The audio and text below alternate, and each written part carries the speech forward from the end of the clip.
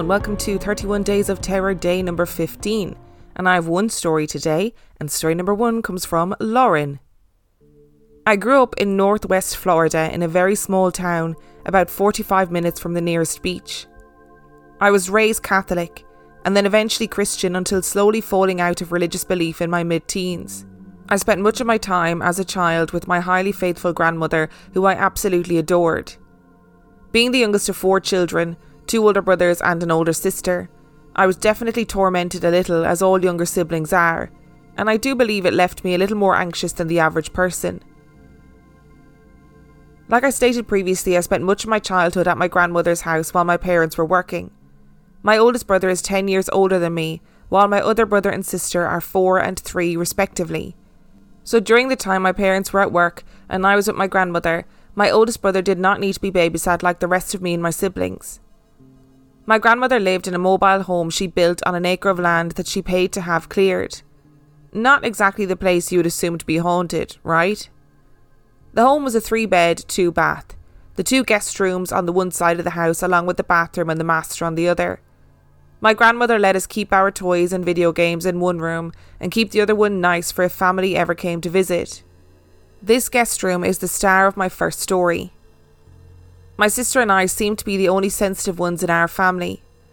I'm unsure if she had any encounters with the house like I did, but she definitely agreed with me that we were both young and I was probably around the age of 7, and there was something not right with that guest room. She would flat out refuse to sleep in it, always opting for the other room when she and I slept over. Unfortunately for me, this meant I had to sleep in it as we shared a room back at our parents' house, and she would want her own room for the night. And of course, being the older of the 2, she got first pick. I could never sleep in this room. The air felt heavy, and I always felt uneasy in there, even if I wasn't alone and it was the day. The closet especially. The air being absolutely suffocating the minute I stepped foot in it. The closet was honestly probably the same size as the bathroom, but my grandmother kept very little in it, and generally kept the door shut. When I would have to stay the night in that room, I would never sleep. I'd have the TV on all night, specifically turn to Disney Junior, because I knew that channel would never play anything scary. All night I stayed in that room. I never had any encounters. I remember vaguely feeling a horrible sense of dread while being in that room one day after school, and it was emanating from the closet. The feeling bothered me so much that I even went up and told my grandmother. I could picture in my mind, for whatever reason, that there was a dark, emaciated, humanoid creature crouching in the corner behind the hanging clothes.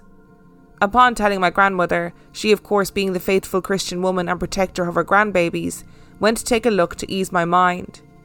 I cried as she opened the door, but luckily there was nothing there that we could see. The night that I encountered my first and only shadow figure, it was me and my brother staying the night at my grandparents'.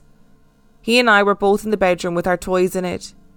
It was late and he was up playing on the N64 in the dark while I had fallen asleep.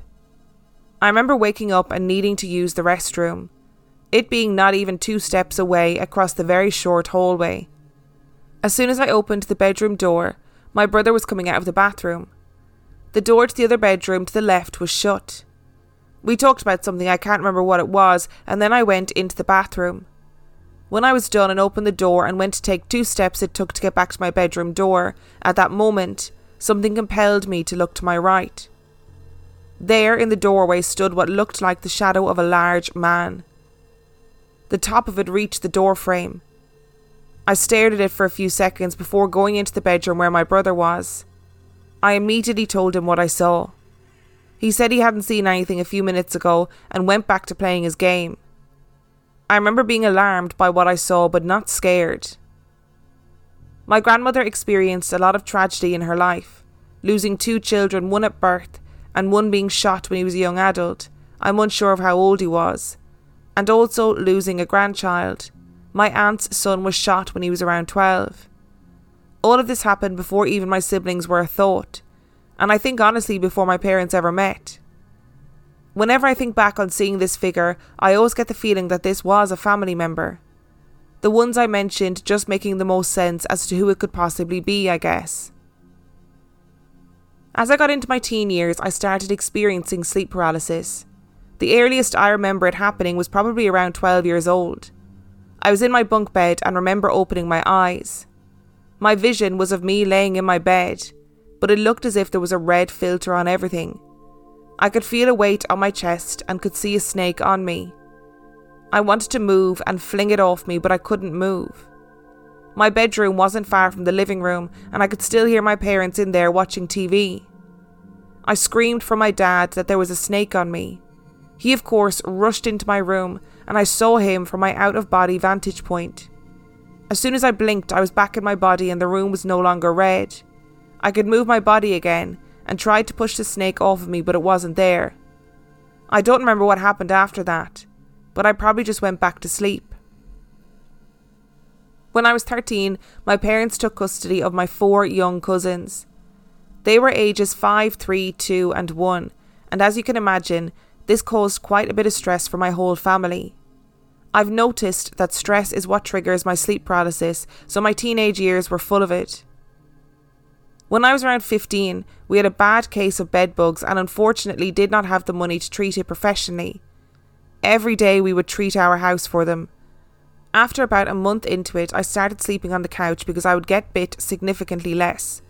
This led my sister to start sleeping on an air mattress in the living room too. While I was asleep one night, I woke up but did not open my eyes. In fact, I couldn't. I couldn't move at all. In the corner of the room, I could feel it. In my mind, it looked like a poor quality alien from a bad movie. Big black bug eyes, a large oval head, short stature and silver skin. It was standing in the corner staring at me. That night my sister had gone out with her friends and was not home yet. I wanted to scream for my dad, but I couldn't. This couch was leather and I could feel my sweat pooling on the cushions. I, of course, was able to break free from my paralysis and screamed for my dad that there was something in the room. Just like always, he shot out of bed and came running. I couldn't stop crying and screaming, "In the corner, it's there, it's in the corner watching me." I was curled up on my knees, covering my head, inconsolable. All my parents could tell me was that there was nothing there and it was okay and to please stop screaming and calm down so I could elaborate. My sister came home while I was still screaming and helped calm me down. I had spent the day with her and her friends and my parents asked if I had done any drugs, which I hadn't. I didn't sleep the rest of the night, but my sister so sweetly moved her air mattress next to the couch for the next few nights. My junior year of high school, I went to homeschooling. At the time, I was the only one of my siblings who was living at home. My sister went to college 2 hours away, and my brother lived around 45 minutes away. Unfortunately, as my parents both worked overtime, I was generally in charge of all 4 of my cousins, so naturally I was very stressed. While I was homeschooled, my dad didn't want me to be left at home without a car in case there was an emergency, so I would drive him to work every morning. He worked early in the morning, and me being a teenager, I loved to sleep, so after dropping him off every morning, I would take a nap on the couch. Every single morning I would have the same experience. I'd picture me sleeping on the couch on my back.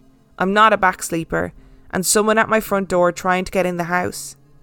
I would always wake up with a jolt and be covered in a cold sweat. I do remember that these instances never affected me like my other instances of sleep paralysis, as I could carry on minutes later after waking up like nothing happened. Looking back, you'd think I'd learned my lesson and stopped napping in the same spot at the same time every day, knowing I would get such a bad dream. I've always been considered a cat lady when I was little, and always begged my parents to let us get a cat. My grandpa always told me that he'd get me a kitten when I graduated high school. I did end up getting a cat when I was around 7, but he still always told me the same thing. Sadly, he passed away from stage 4 lung cancer my first month of my senior year. Once the school year was nearing an end, my parents had put our house on the market as my mom had gotten a new job and had already moved for it. In order to make sure the house was presentable for showings and because I'm lazy, I'd kept my bed made with my nice bedding and just slept on top of it with a throw blanket. Every night for about a week I would feel something sit on the edge of my bed. I'd never freak out when I felt it, and I knew it wouldn't be mine or my mom's cat, as she had taken them with her. I'd like to think that it was my grandpa sitting there checking on me, as we were moving 10 hours away from the only town I'd ever lived in. At the same time as graduation, our neighbour's outdoor cat had kittens.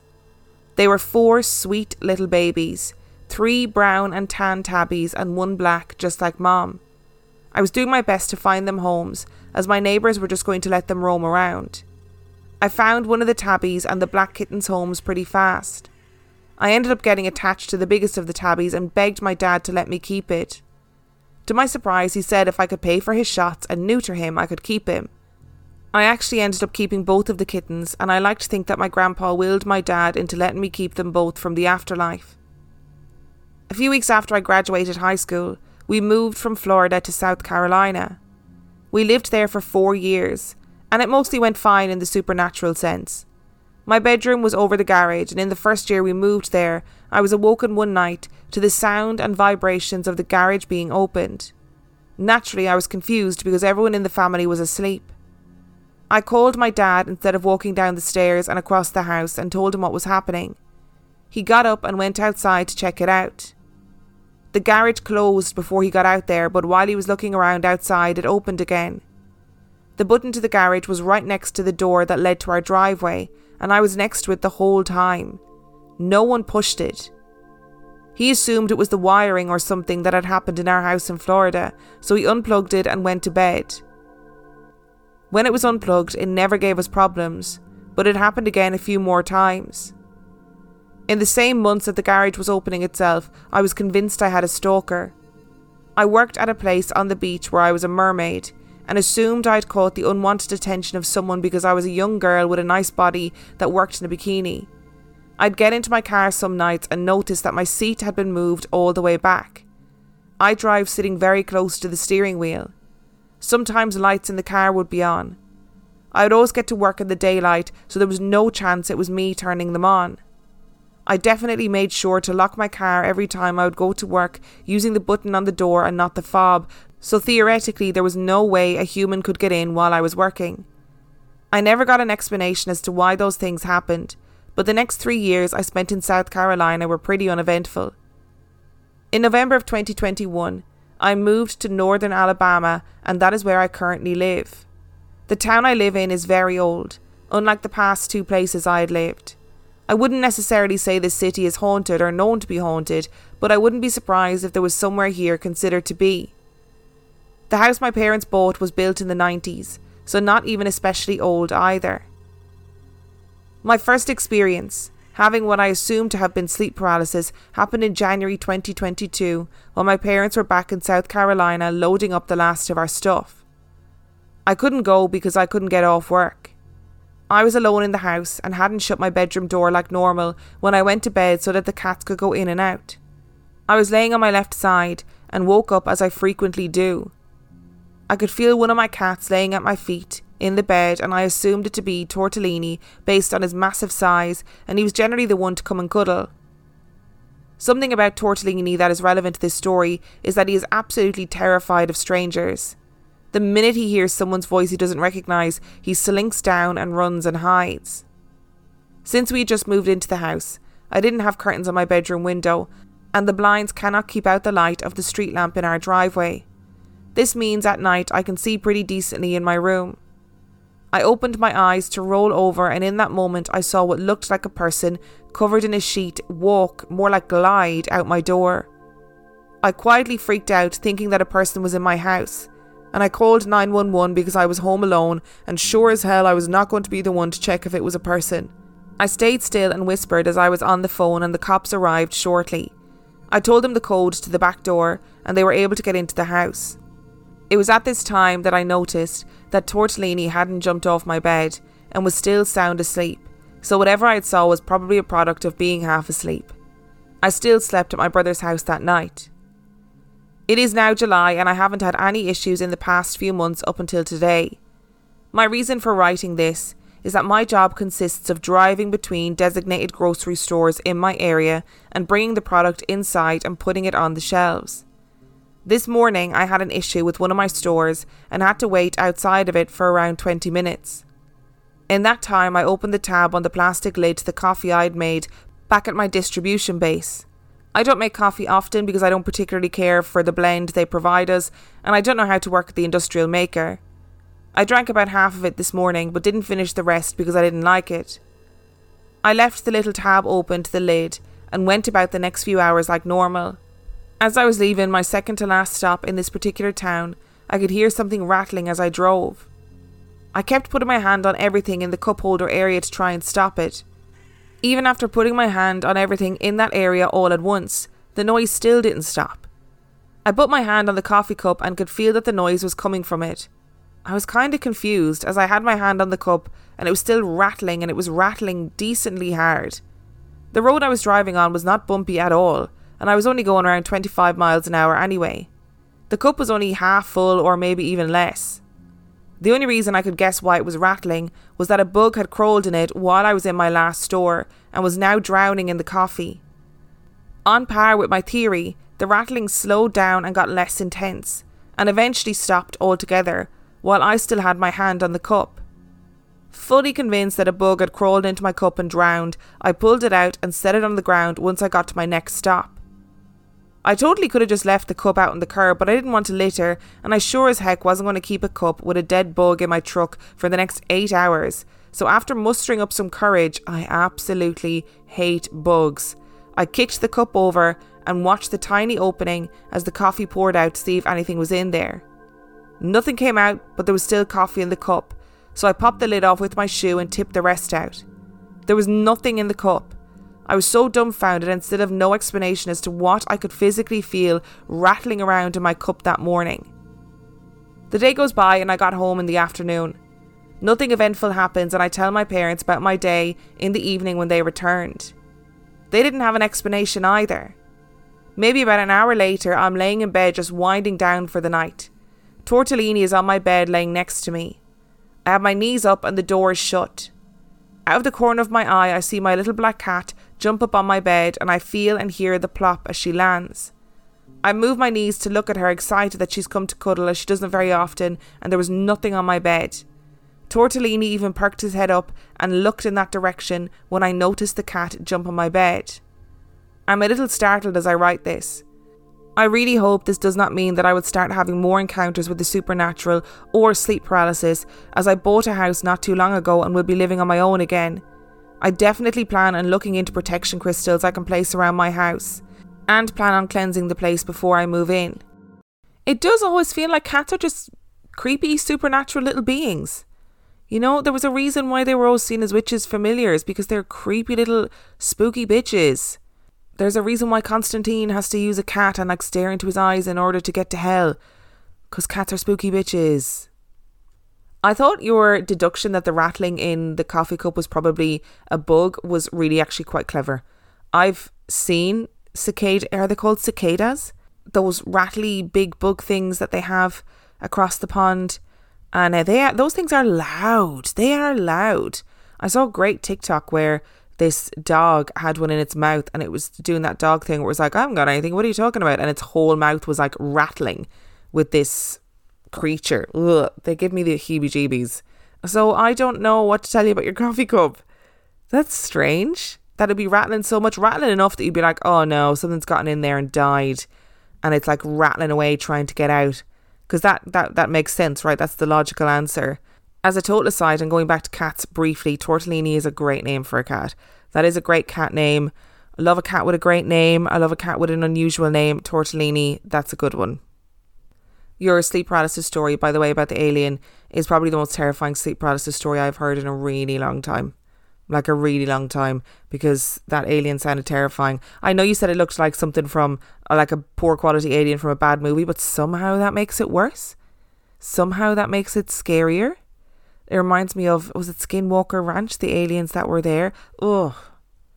Thank you so much for listening to today's episode. Thank you so much to Lauren for sending in your story. If you would like to send in your story, you can do so by emailing it to reallifeghoststoriespodcast@gmail.com. You can also check out the website reallifeghoststoriespodcast.com. If you are desperate for extra content, you can sign up to patreon.com/reallifeghostsstories, where for $5 a month or $2 a month, you get access to heaps of extra content and every single main and mini episode completely ad-free. And on that note, I shall see you tomorrow.